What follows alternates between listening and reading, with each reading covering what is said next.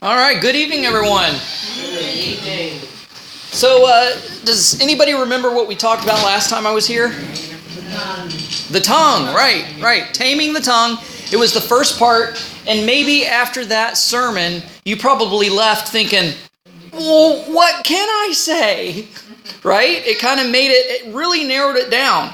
Because the definition of Lashon Hara, which is Hebrew, meaning the evil tongue, which is basically another way of saying slander and gossip, the definition for Lashon Hara is any spoken or written word or expression of the face or body that causes another person to be hurt in any way. So we're talking about rumors, we're talking about slander, we're talking about gossip, we're talking about joking in such a way that hurts people's feelings. These are all things that are defined as Lashon Hara, even if it's true. And that's what really threw a lot of people. Even if it's true, you shouldn't say it or speak it. And people are like, well, what can I say? Well, that's what we're going to be dealing with. We're going to be dealing with exceptions to the rule. Exceptions to the rule. These are going to be ways to give you permission to speak about certain and necessary things. So the passage I want to begin with is James chapter 3, verse 6. And it says, "And the tongue is a fire. The tongue is a world of evil placed among our body parts. It pollutes the whole body and sets on fire the course of life, and is set on fire by hell." So let's talk about some exceptions to the rule. And for that, I want to go to Romans, the Apostle Paul, who wrote the book of Romans. Romans chapter 16, verse 17.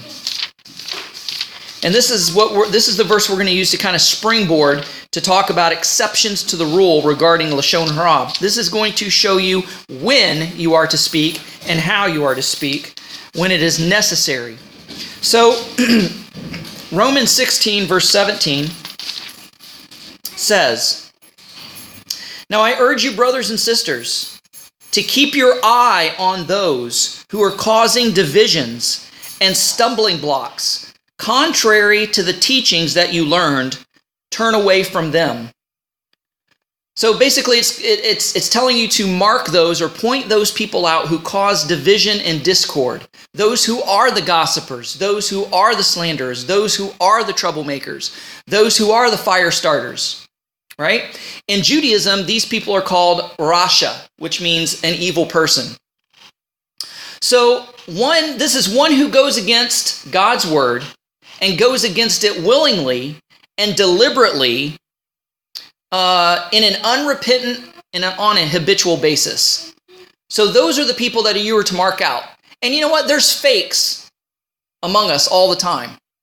A lot of times people call them hypocrites, but I don't care which church you go to. I don't care which Christian gathering you go to. You're always going to find people who are wolves in sheep's clothing. You're always going to find people there that claim to be one thing but live another. They claim to love Jesus. They claim to be a believer. They claim to be a Christian. They know how to speak Christianese. They can talk the talk, but they don't know how to walk the walk. And it seems like they're always the ones to start trouble, to start dissension and discord. We've even seen it here at Harvest House. Certain people that have come in among us, and they're the ones who starting spreading rumors and gossip, and all of a sudden, the whole facility's in an uproar, and people are wanting to quit, and people are wanting to leave. All based on something that somebody has said. And we can't define that it's true. I mean, how many times, have people been downstairs and chums cheating at cards? I mean, chums playing cards with everybody else.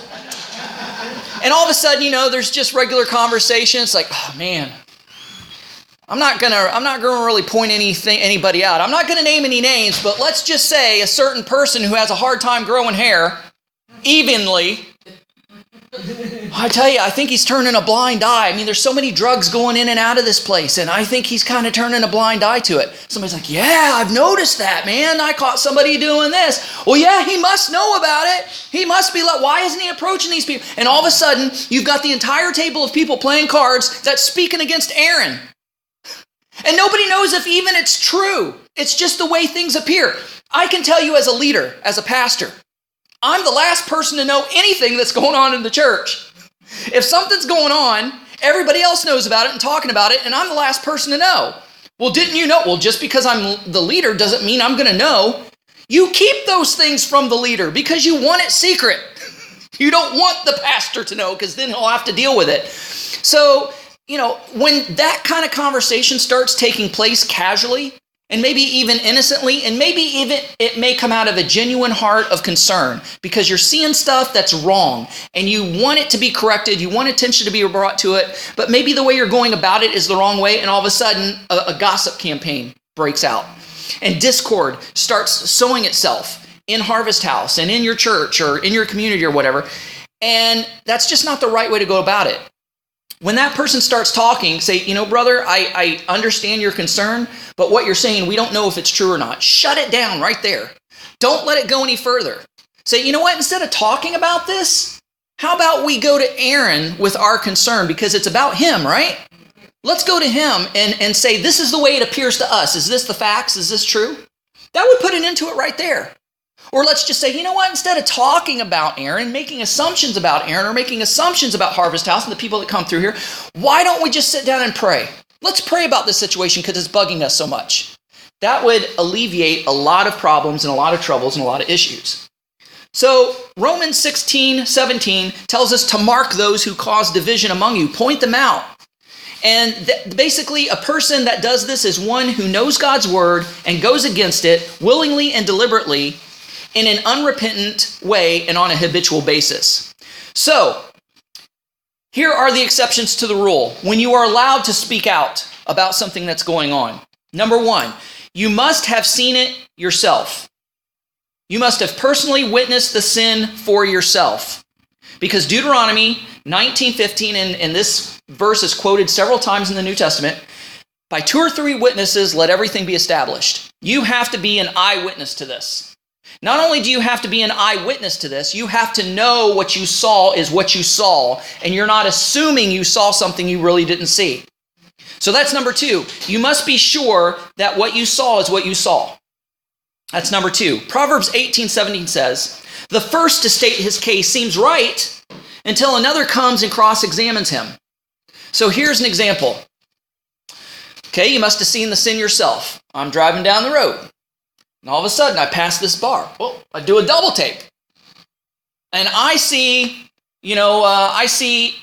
I'm picking on Aaron tonight. So let's see, I see Aaron stumbling out of the bar with another guy. And they're staggering and they're trying to hold up there. And I'm like, oh my gosh, Aaron's drinking. Oh, Aaron's drunk. Oh my goodness. Is that really what I saw? Do I know that Aaron was drunk? I don't know the facts. All I did was see them stagger out of a bar. I don't know the context to this story. I have no right going to Chum or going to somebody else and say, oh, you'll never believe what I saw, or disguising it as a prayer request. I think we should pray for Aaron because I saw him stumbling out of a bar. Let's pray for him. That's just a Christian way of gossiping, disguising it as a prayer request. So maybe this is what really happened. What should I do in that situation? Yeah, go to Aaron. If it bothers me that much and it looks wrong and it looks bad, I should go to him in private and say, hey, Aaron, I was driving by this bar the other day and I saw you staggering out with this other guy. I mean, it really looked like you were just like sloppy, wasted, drunk. Like, is that really what was happening?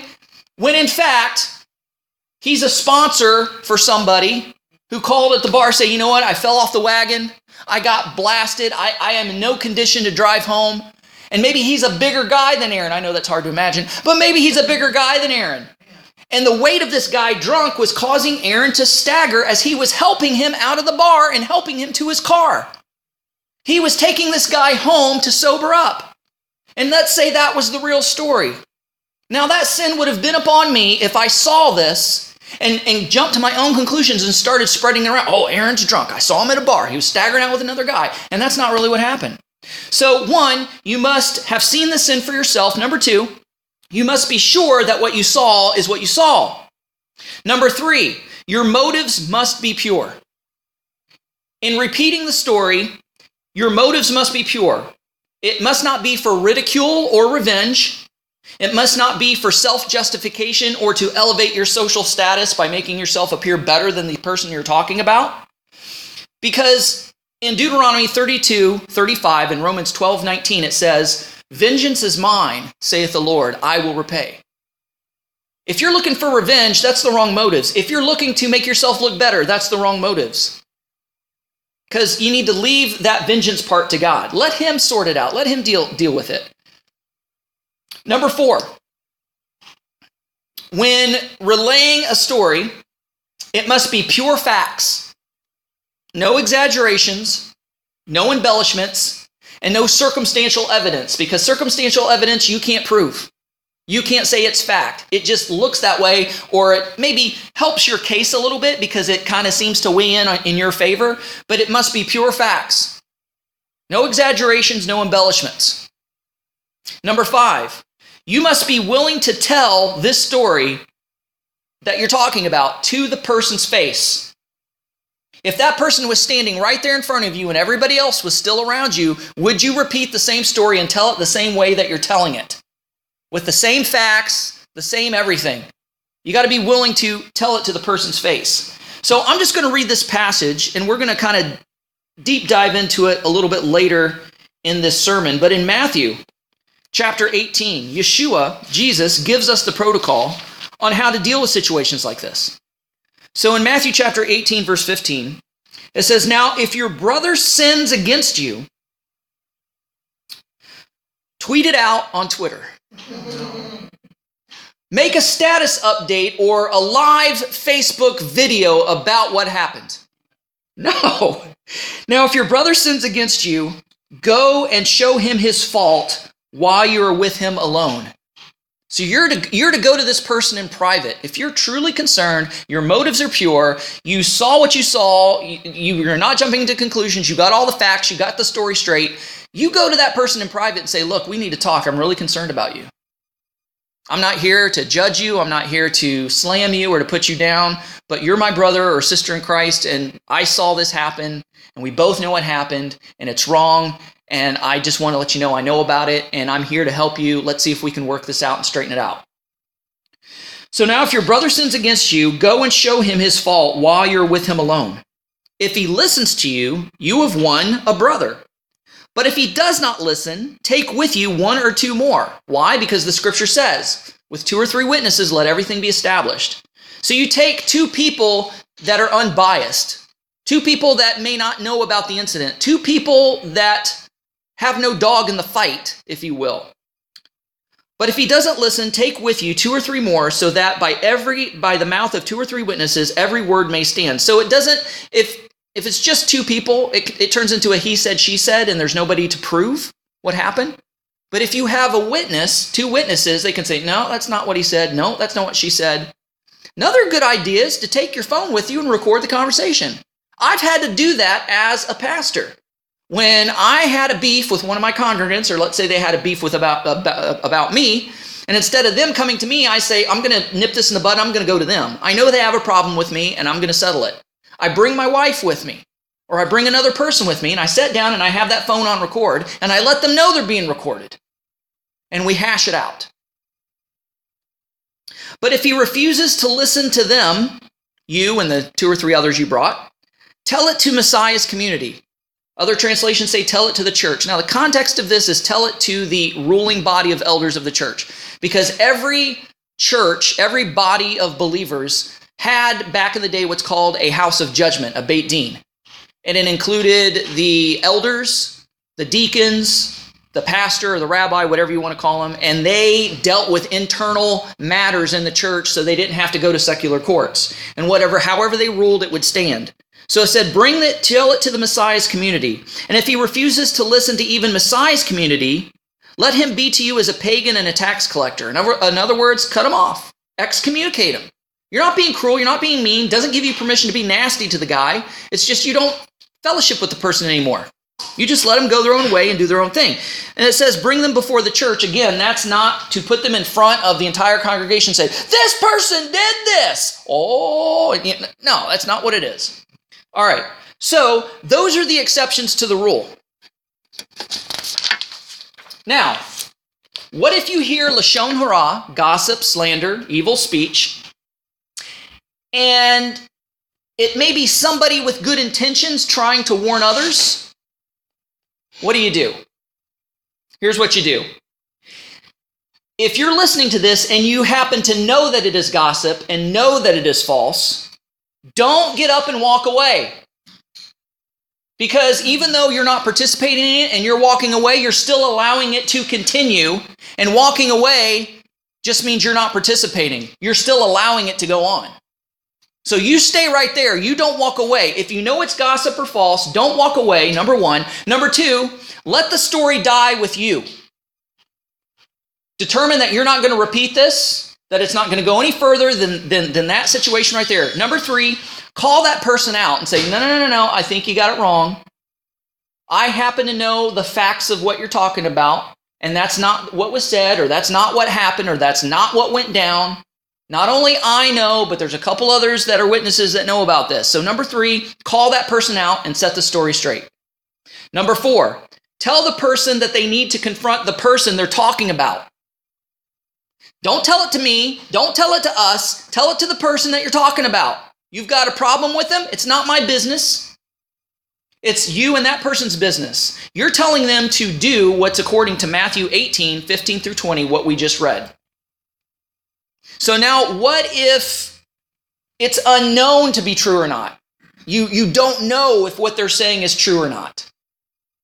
This is what you do. Number one, you must not jump to conclusions.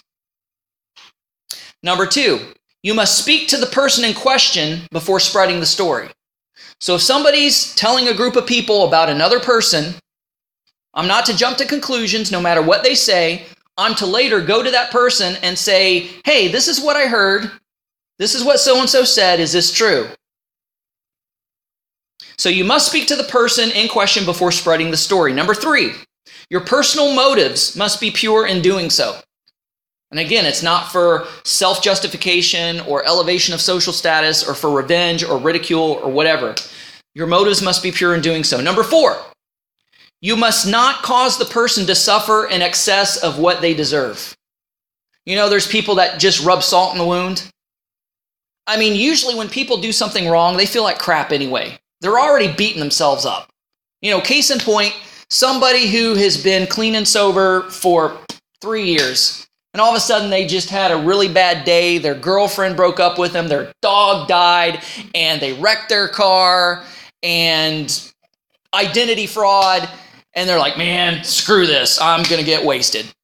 So they go and they shoot up, they drink up, and then they're like, oh crap, what did I just do? And they just feel like crap. You knew better than that. Why didn't you trust Jesus? You know, no, don't kick the person while they're down. Don't rub salt in the wound. Say, look, yeah, what you did was wrong, and I'm not here to judge, and I'm not here to rub salt in the wound. I know that you're beating yourself up. Talk about grace and forgiveness. That person feels like they can never gain the ground that they just lost. That's the way they feel. They feel like they can never get back to where they are. They fell too far below and they'll never get back. You need to tell them otherwise. So you must not cause the person to suffer in excess of what they deserve. Number five, if spoken, it must be spoken and stated publicly and not as a whisper campaign. So those are the rules of engagement when it comes to what you can talk about, and if there's something that really needs to be addressed and said. So again, let's kind of go back over what it says in Matthew 18, 15 through 20. Now, if your brother or sister, that for that matter, sins against you, go and show them their fault while you're with him alone.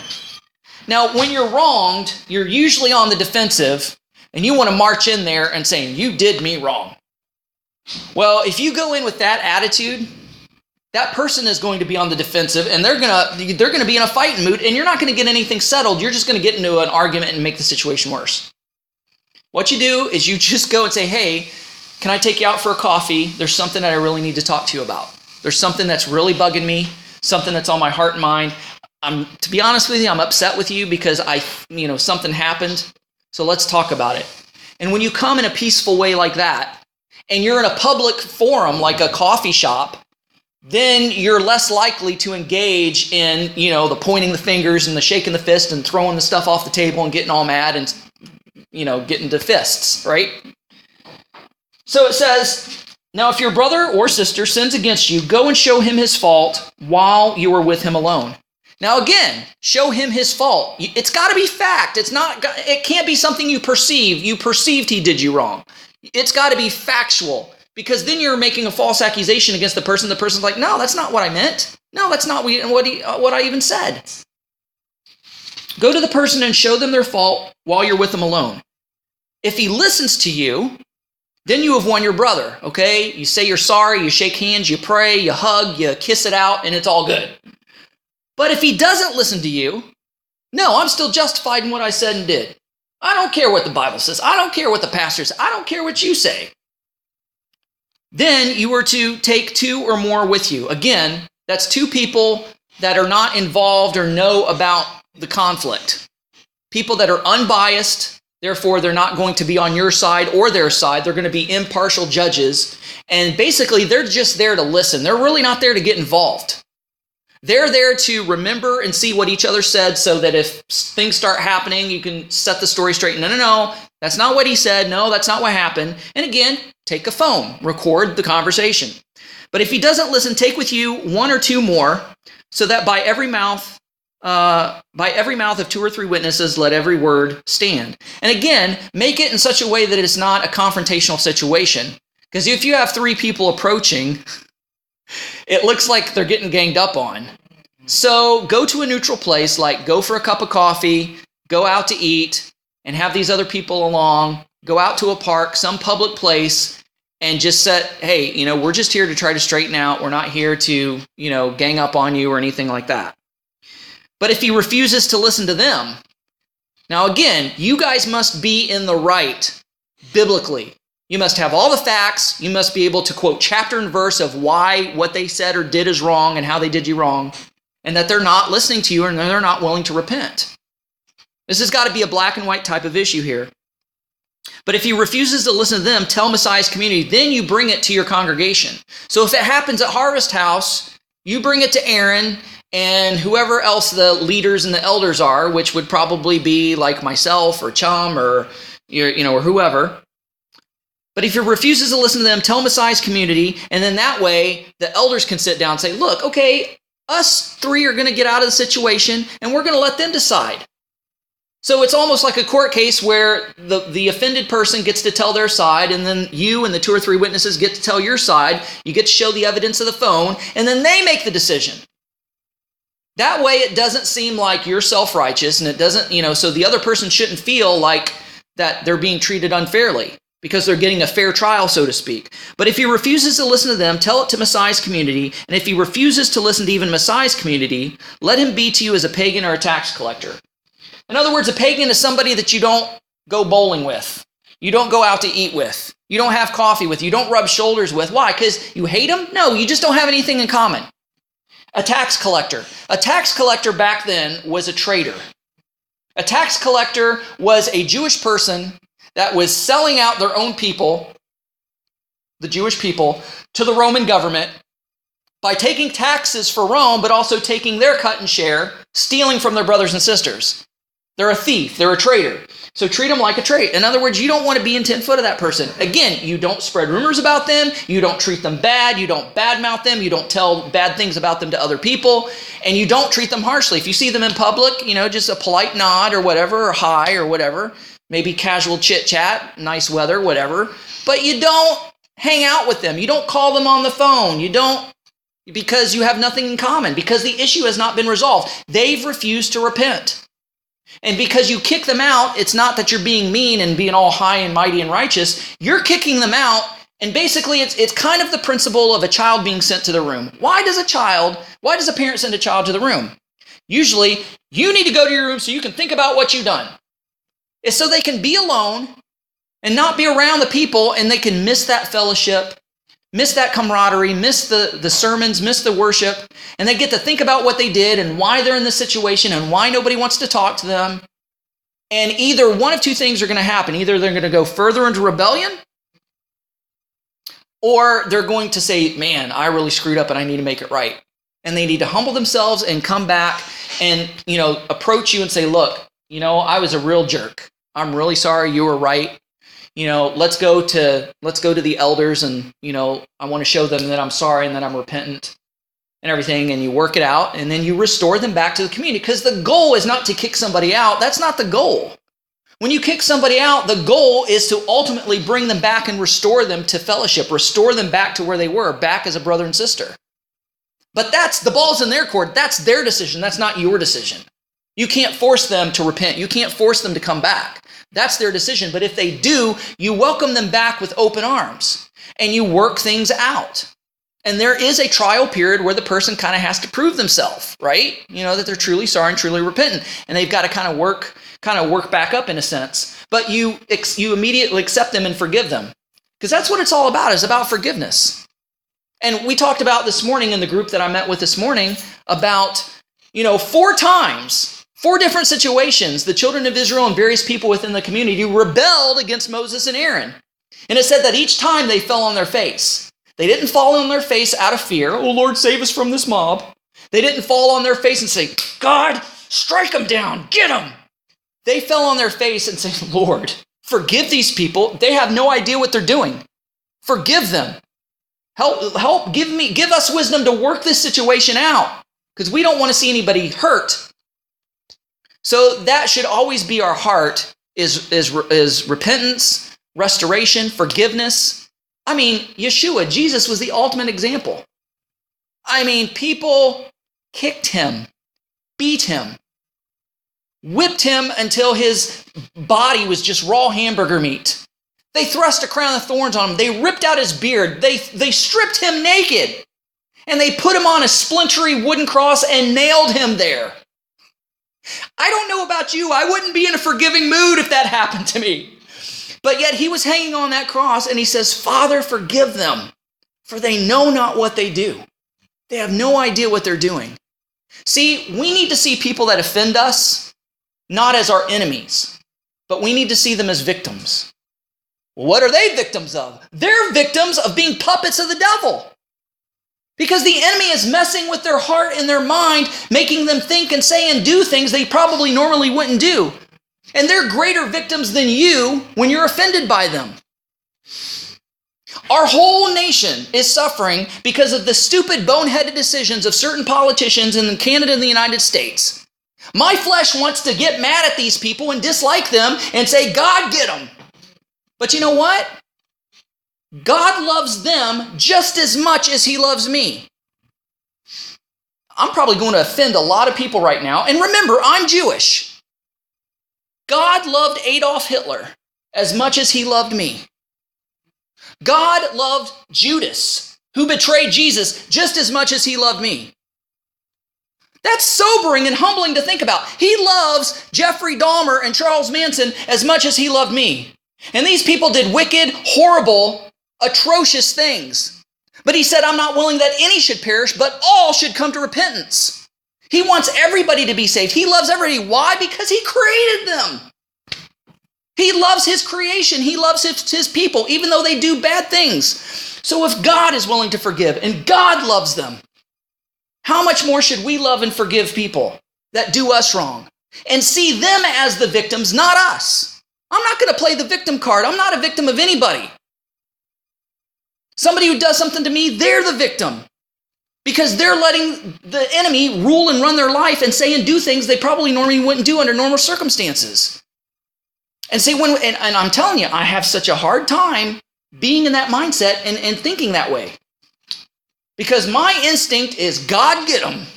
That's my instinct. Because I want them to be paid back because they hurt me. And it's really hard to be humble and say, oh, Lord. See, in my prayer, I got a prayer journal. In my prayer journal, I've got a list of people I don't like. The people, I don't say that I hate them. I don't hate anybody, but people I don't like. Regular Joes, politicians, and famous people. And it is one of the most humbling and hardest things to do to go down that list and genuinely pray for those people that God would touch them, that he would convict them, that they would repent, that they would come to know the Lord, that they would reverse the evil things they're doing. Because my instinct is, Lord, take them out. That's one less evil person in the world. That's one less bonehead doing stupid stuff to ruin everything for everybody else. But ultimately, God is in charge of that. I'm not the judge, jury, and executioner. God is. My job is to forgive them. My job is to love them. My job is to pray for their salvation. And whether they come to salvation or not, that's on them. Boy, that's a rabbit trail I didn't mean to go down. Okay, so now, what if you are the guilty party? What if you are the one who's a gossiper? What should you do? All right, so number one, you should repent and confess your sin and receive forgiveness from God. 1 John 1:9 says, if we confess our sins, he is faithful and just to forgive us of our sins and to cleanse us from all unrighteousness. If you memorize any verse, that's a verse I recommend you memorize, is 1 John 1:9. If we confess our sins, he is faithful and just to forgive us of our sins and to cleanse us from all unrighteousness. All right, I'm going to try to find the passage that I want to read next here. In James. Okay, James chapter 5. So, okay, number one, repent, confess, and receive forgiveness from God, 1 John 1:9. Number two, confess your sin to all you spread the gossip or slander to. Ooh, that's a hard one. That's humbling. That's admitting you're wrong. But that's the definition of true repentance. If I'm truly sorry, I'm not just going to say I'm sorry. I'm going to try to right the wrong, and I'm going to confess what I did. So James 5:16 says, where are we here? Okay. So confess your offenses to one another and pray for one another so that you may be healed. The effective prayer of a righteous person is very powerful. Now, all right, let's read that again. So confess your offenses to one another and pray for one another so that you may be healed. It's implying that the gossiper and the slanderer is sick. And maybe they are sick because if you remember, back in the biblical times, if you gossip or slandered somebody, you got leprosy. That's according to Numbers chapter 12, where Miriam, Moses' sister, badmouthed and talked behind Moses' back and about his wife, and she got leprosy. We may not get leprosy today, but we may get other sicknesses and other ailments. Because it says that if you're sick, you are to call for the elders of the church and they're to anoint you with oil, and it says whatever sins that you have committed will be forgiven and you'll be healed, implying that there are certain sins that cause certain sicknesses. So it says, so confess your offenses one to another and pray for one another so that you may be healed. The effective prayer of a righteous person is very powerful. So repent, confess and receive God's forgiveness. Number two, confess your sin to all you spread the gossip or slander to. You go to that person and say, look, I said this about you and I was wrong and I'm sorry and please forgive me. Number three, sorry is not enough. You must make things right. And for that, I want to go to Luke, the Gospel of Luke. Luke chapter 19. Everybody still with me? You still hanging in there? All right. Luke chapter 19. Now Yeshua entered Jericho and was passing through, and here was a man named Zacchaeus. Zacchaeus was a wee little man, and a wee little man was he. He climbed up in a sycamore tree for the Lord he wanted to see. And as the Savior passed that way, he looked up in the tree and he said, Zacchaeus, you come down, for I'm going to your house today. You remember that children's song? Maybe some of you. It says, now Yeshua entered Jericho and was passing through, and there he saw a man named Zacchaeus. He was a chief tax collector, which meaning he was a Jewish traitor. He was a traitor to the Jewish people. He was collecting taxes from Rome and stealing from his own brothers and sisters, his fellow Jews. He was a chief. He wasn't just a tax collector. He was the chief mucky muck. He was the big kahuna. He was the chief tax collector, and he was very rich. He was rich because he stole from other people. Zacchaeus was trying to see who Yeshua was, but he couldn't because of the crowds, for he was a short in height. So he ran ahead and climbed into a sycamore tree, which is a species of fig, by the way, to see Yeshua, for he was about to pass through that way. When Yeshua came to the place, he looked up and said, Zacchaeus, hurry and come down, for I must stay at your house today, which blew the socks off of everybody around him. What? This righteous rabbi, Yeshua, this Jesus, is going to go eat with this traitor, this chief tax collector? Zacchaeus hurried and came down and welcomed him joyfully. But when everybody saw it, they began to grumble and say, Yeshua has gone to the guest of a sinner? But Zacchaeus stood there and he said to the Lord, Look, Master, half of my possessions I give to the poor. And if I have somehow cheated anyone, I will repay them 4 times as much. That's more than just Zacchaeus saying, look, Yeshua, I'm sorry for being a tax collector. I'm sorry for being a traitor to the Jewish people. I'm sorry for stealing. Oh, that's okay, Zacchaeus. No, Zacchaeus knew that sorry wasn't good enough. So to prove he was sorry, to prove his repentance, he made the wrongs right. He said, Look, Master, half of my possessions I give to the poor. In other words, this is stuff that he owned legitimately, things that he didn't steal. And he said, if I have somehow cheated anyone, I repay him 4 times as much. Where did he get that number? Did he just pull it out of his butt? Oh, I'm just 4 times as much.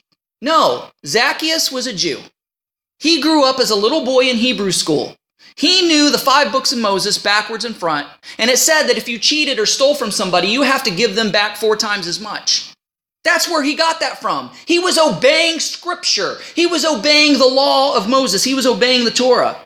So he says, I will repay them 4 times as much. And that's found in Exodus chapter 21, verses 1 through 4. Then Yeshua said to him, Today salvation has come to this home. In other words, this guy's forgiven. This guy is saved, not because he said he's sorry, but because he righted the wrong. He proved his sorriness by repenting and making the wrong right. Today salvation has come to this home because he is a son of Abraham. In other words, just because he's a tax collector doesn't mean he lost his Jewishness. He may have lost his way, but he's still a child of Abraham, and now he's come back home just like the prodigal son. Verse 10, For the Son of Man came to seek and save that which was lost. And they were listening to this. Yeshua went on to tell a parable. And because he was near Jerusalem, and okay, we'll just shut her down there. Okay. So that's number 3. Sorry isn't enough. You must make things right. Number 4, if you're the gosper, the guilty party, make it right with the one you've offended. As it says in Matthew 18 that we just read, Matthew 18, where it says, Go to that offended brother and make things right. So, what are our tongues for? Proverbs 18:21 says, Life and death is in the power of the tongue. In the beginning was the Word, and the Word was with God, and the Word was God. Same was the beginning with God. All things were made by him, and without him there was not anything made that was made. In him was life, and the life was the light of men, and that light shines in the darkness, and the darkness comprehends it not. So, God spoke, let there be light. He spoke everything that we see into creation. He created life with his words. And we are created in his image. We can cause life and death by our words. I can say, hey, great job, and you feel great. Hey, I love you. I missed you. Oh, you feel great. Boy, you're stupid. What were you thinking? You feel this big. I wish you were never born. That's death. You're speaking death to that person. So you see how you can speak life and death? Life and death is in the power of the tongue. So James, which is actually Yeshua's half-brother, Jesus' half-brother, he had a lot to say about the tongue and about our speech. In chapter 3, verses 1 through 12, it says, Not many of you should become teachers, my brothers and sisters, since you know that we will receive a stricter judgment. For we all stumble in many ways, and if someone does not stumble in speech, he is a perfect man, able to bridle his whole body as well. And if we put bits in the mouth of horses to make them obey us, and we guide their whole body as well, see also ships, though they are very large, they're driven by the strong winds, and they are steered by a very small rudder wherever the will of the pilot directs. So also the tongue is a small member, yet it boasts of great things. See how small a fire set ablaze, so great a forest? The tongue is a fire. The tongue is a world of evil placed among our body parts, and it pollutes the whole body and sets on fire the entire course of life, and is set on fire by hell. For every species of beast, birds and reptiles and sea creatures is tamed.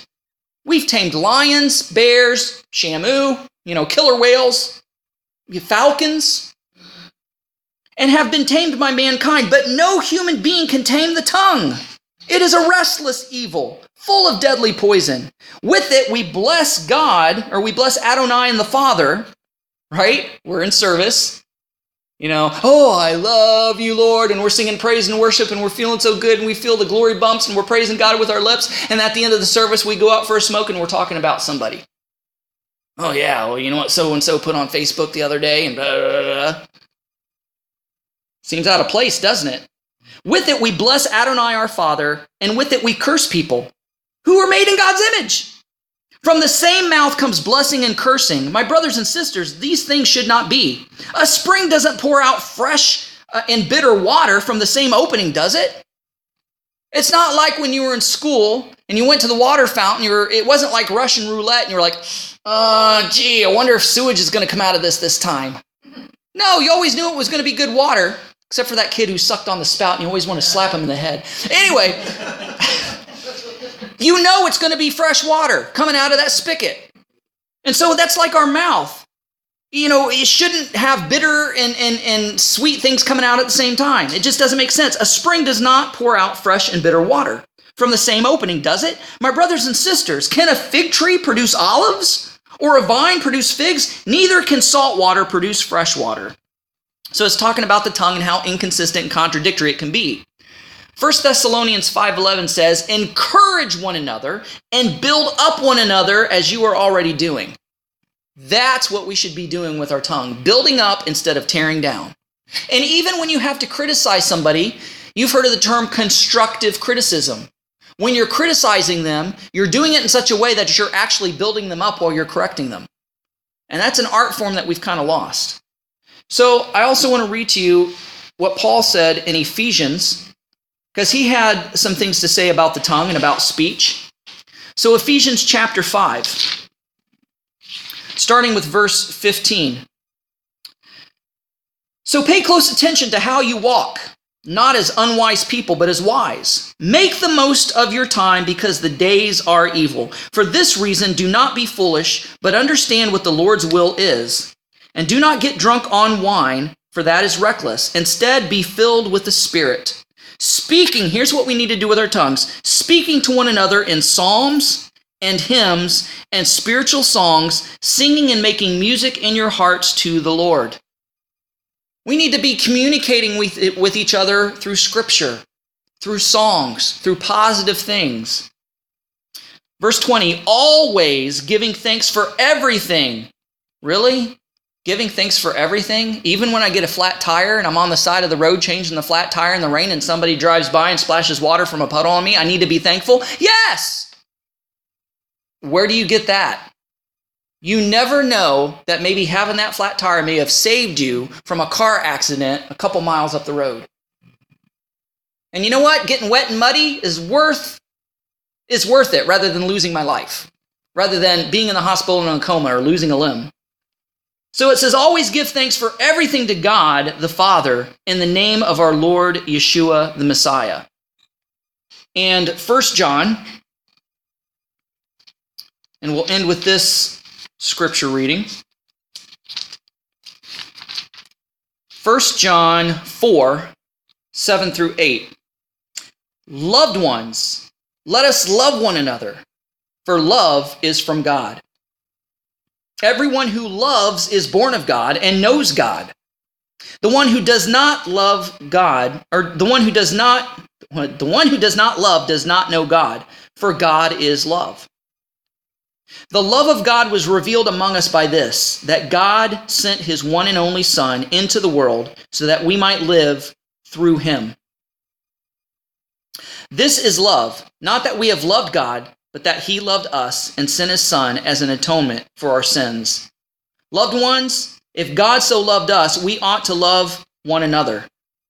No one has... Okay, we'll stop right there. It's like the golden rule. Do unto others as you would have them do unto you. You don't want anybody speaking smack or disrespecting you in any way, so don't do it to other people. Plain and simple as that. Just as Grandma said, if you can't say anything nice, don't say anything at all. Right? So hopefully the last 2 times we've met in this series of taming the tongue or guarding the tongue, hopefully it has really helped you in your walk with the Lord. So does anybody have any questions? Because sometimes after that, people may have some questions. All right, clear as mud. We'll go ahead and close in a word of prayer. Lord, we thank you for your word, and we thank you for the instructions in your word. That there's no question that we have that is not somehow, some way answered in your word. Even Bigfoot and aliens? Yes, we can talk about that through the scripture. But Lord, even the most simple things of life, such as how are we to talk? How are we to dress? How are we to live? How are we to work? How are we to relate to other people? What do we do in this situation? What do we do in that situation? The Bible is our basic instructions before leaving earth, Bible. It is our life manual, our instruction manual, our guide through this world. And we thank you for your word. And your word is living and active. It's not like Moby Dick. It's not like Shakespeare. There's something deeper, something spiritual, something real, something deep about it that changes us from the inside out when we read it and apply it to our life. So we thank you for your life-giving word. It is our spiritual bread and butter. It is our spiritual food. Give us a hunger and a thirst, more for your word than Netflix, more for your word than Spotify, more for your word than Keeping Up with the Kardashians, more for your word than any other thing that's out there. Machine Gun Kelly or whoever, that we will hunger after your word because it is truth, it is life, it is sustaining. All this other stuff is fad. All this other stuff, nobody's going to remember it in 10 years. All this other stuff is here today and gone tomorrow. It's just the latest flavor of the month. But your word is real and it's eternal. Even though it was written thousands of years ago, it's still relevant for today because it addresses our human nature, which has never changed since the fall. So, Lord, give us your Holy Spirit to illuminate your word, to teach us what your word means so we can apply it to our lives. We love you and we praise you and we ask these things in Yeshua's name. Amen.